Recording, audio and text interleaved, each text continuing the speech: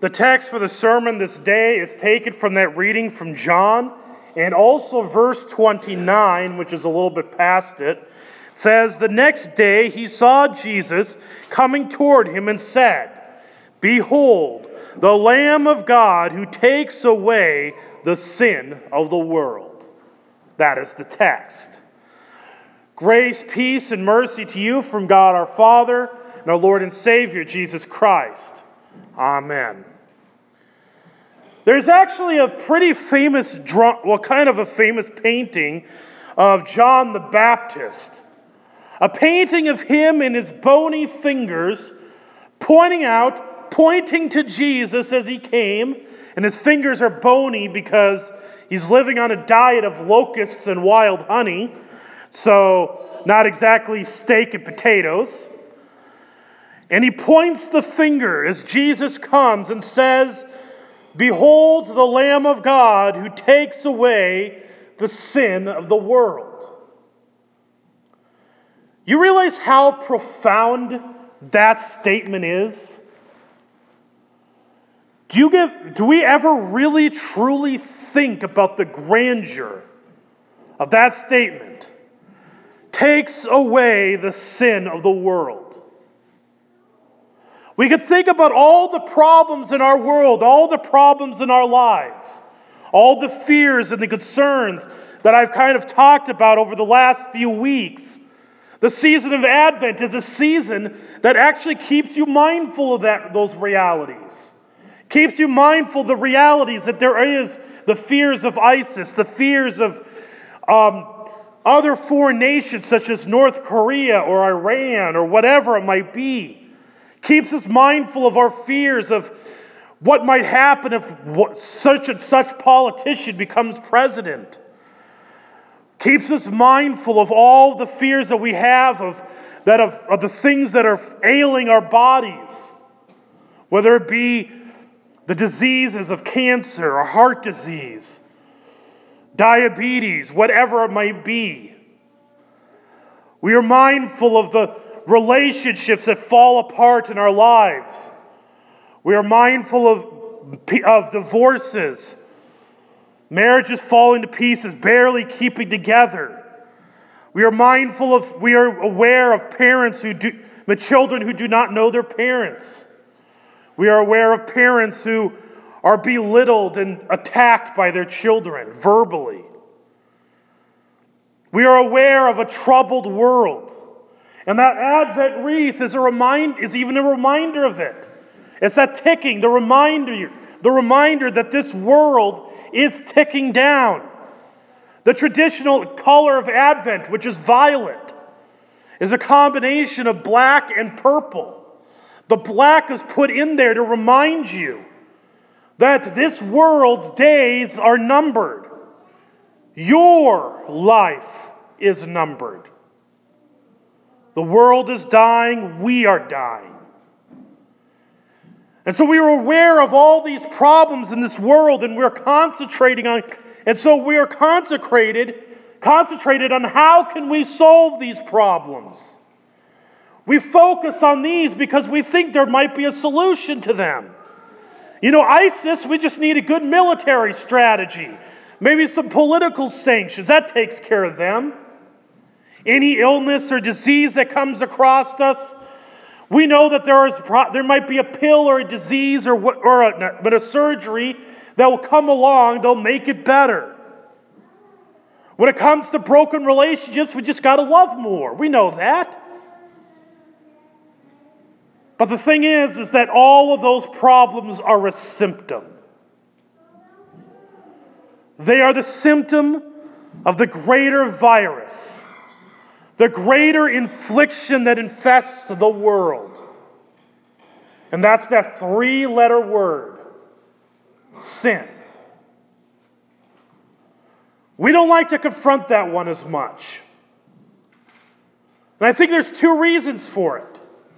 One is we can't solve it.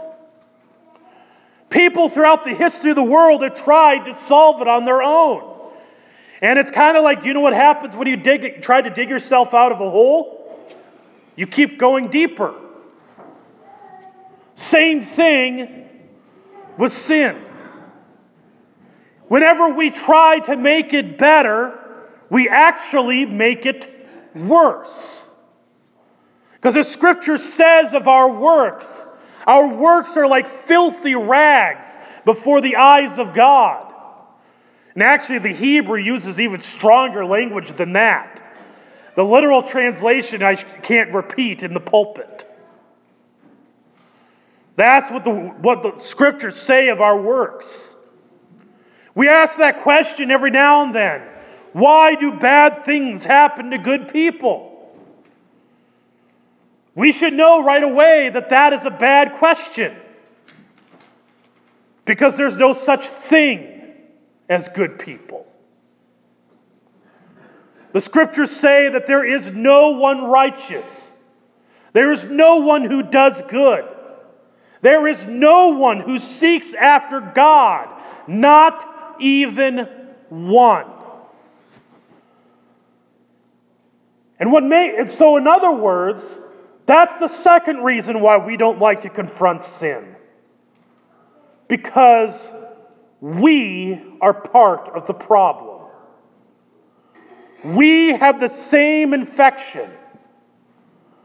But the thing is, this is not an infection like a bad cold where you cough and you don't want to be coughing. No, we are willing. We take part in it freely. We do the things that we know we're not supposed to do. We do this from the youngest days of our lives. It does not take long for a child to learn how to say no to their mom and dad. It does not take long for a child to learn disobedience. We grow up in that nature and that rebellion. Every time we've had any type of ill thought towards anybody, whether it be a thought of anger, a thought of bitterness, a thought of jealousy, at any time when we have not been content with our lives, not content with what we own, and the season of the commercial season of Christmas is kind of emphatic in that. Discontentment. We're all we are never content with what we have, always trying to get more, always trying to get better, and always trying to keep up with the Joneses. That is just the small elements of our sinful nature. Every time we neglect in God's Word, every time we neglect to receive His supper, to come to services. And I'm not talking about because if we have a physical ailment or something. There are good reasons to miss church. But that most of us, we pretty much never have a good reason. Except for that occasional cold, flu or fever or whatever. And the thing is, every time that you decide to miss, whatever reason it was, that was a God for that moment. And you take all of those things in our lives. And by the way, here's a good way to test. Many of you guys are going to be, I'm sure many of you are going to be going out of town next week for Christmas. Will you make sure that you go to church somewhere on Christmas Eve or day? And if you're there on Sunday morning, are you going to go into the phone book and make sure you go to church somewhere in town? Hopefully you should. One of the things that I took from growing up is whenever me and my dad would take us on vacation, I always remember this.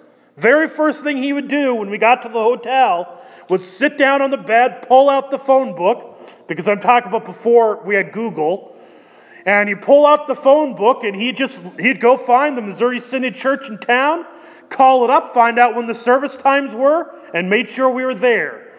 Even when we were in Orlando and we flew there, we took the rental car and made sure it was there. Went through some very sketchy parts of town trying to search down that church. but we found it.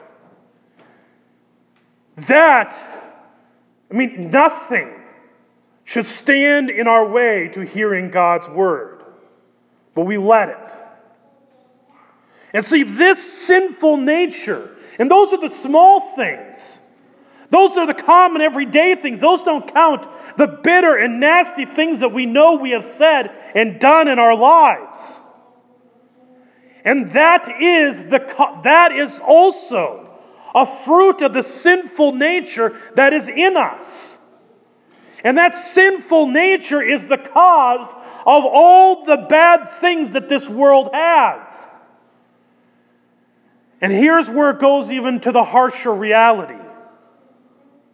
The reality, again, that we don't like to talk about that often is what is the consequence for this?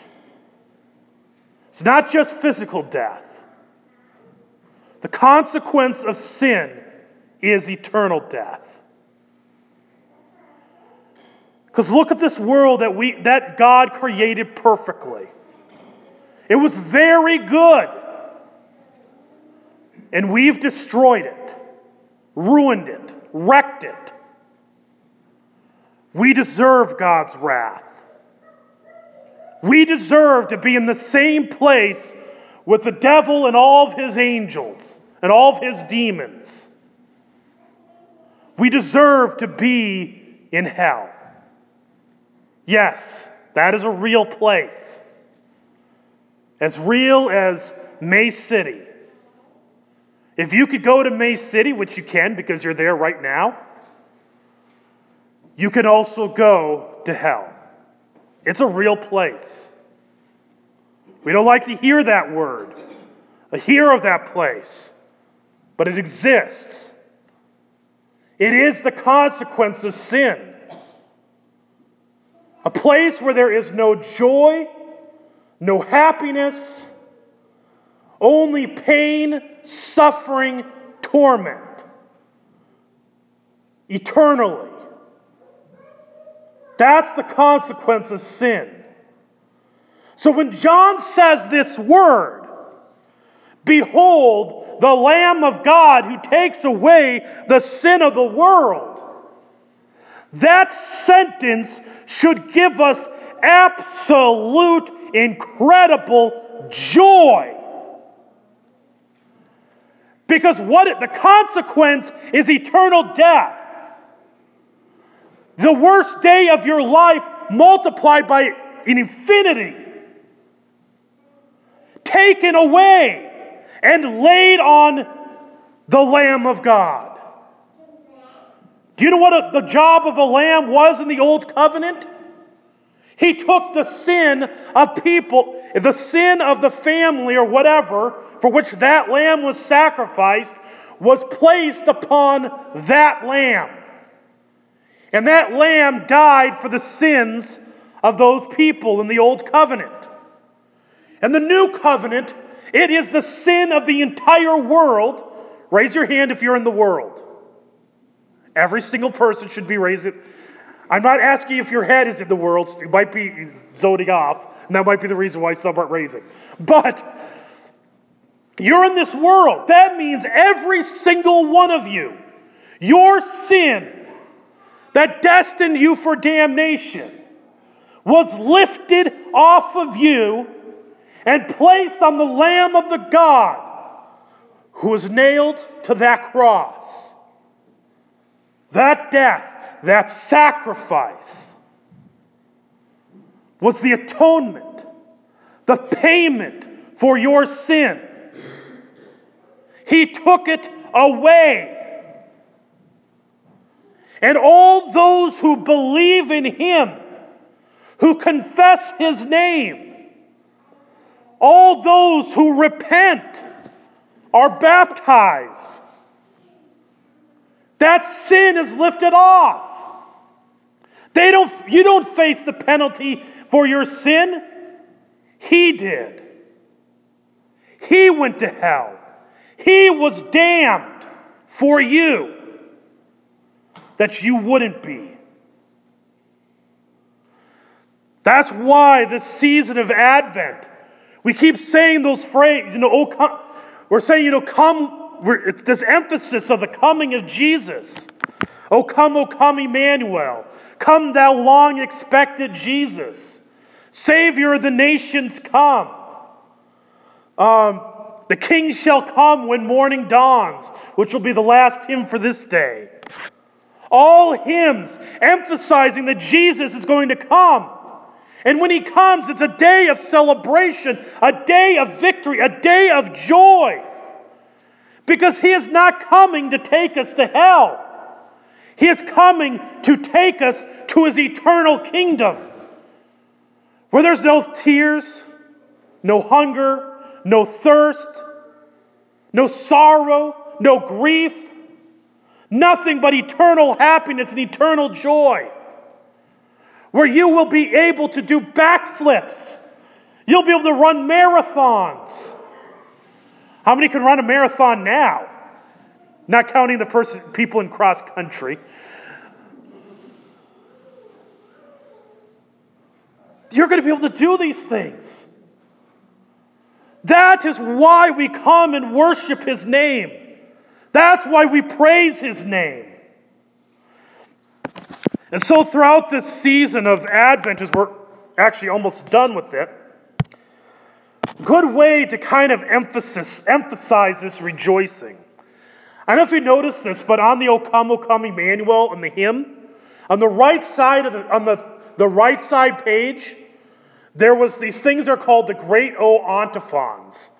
And in the medieval church, during the office of Vespers or evening prayer, right before the Magnificat, the congregation would sing one of the Great O Antiphons starting on December 17th.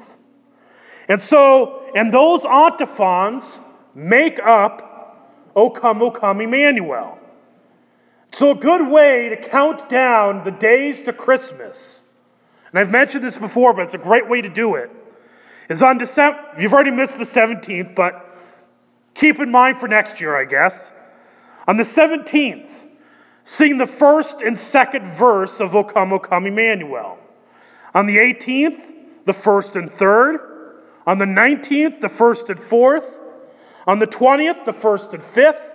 On the 21st, the first and sixth. On the 22nd, the first and seventh. And then on the 23rd, sing the whole hymn. Emphasizing Emmanuel, God with us, Jesus of Nazareth, has come to you, O Israel. You know who Israel is? This is not talking about the nation over in the Middle East. You are the new Israel. The church is Israel, according to Paul in Romans. So rejoice. Rejoice. Emmanuel shall come to you, O Israel. In Jesus' name, amen. The grace, peace, and mercy of our Lord and Savior Jesus Christ keep you in the one true faith and the life everlasting. Amen. Please stand to sing Create in Me.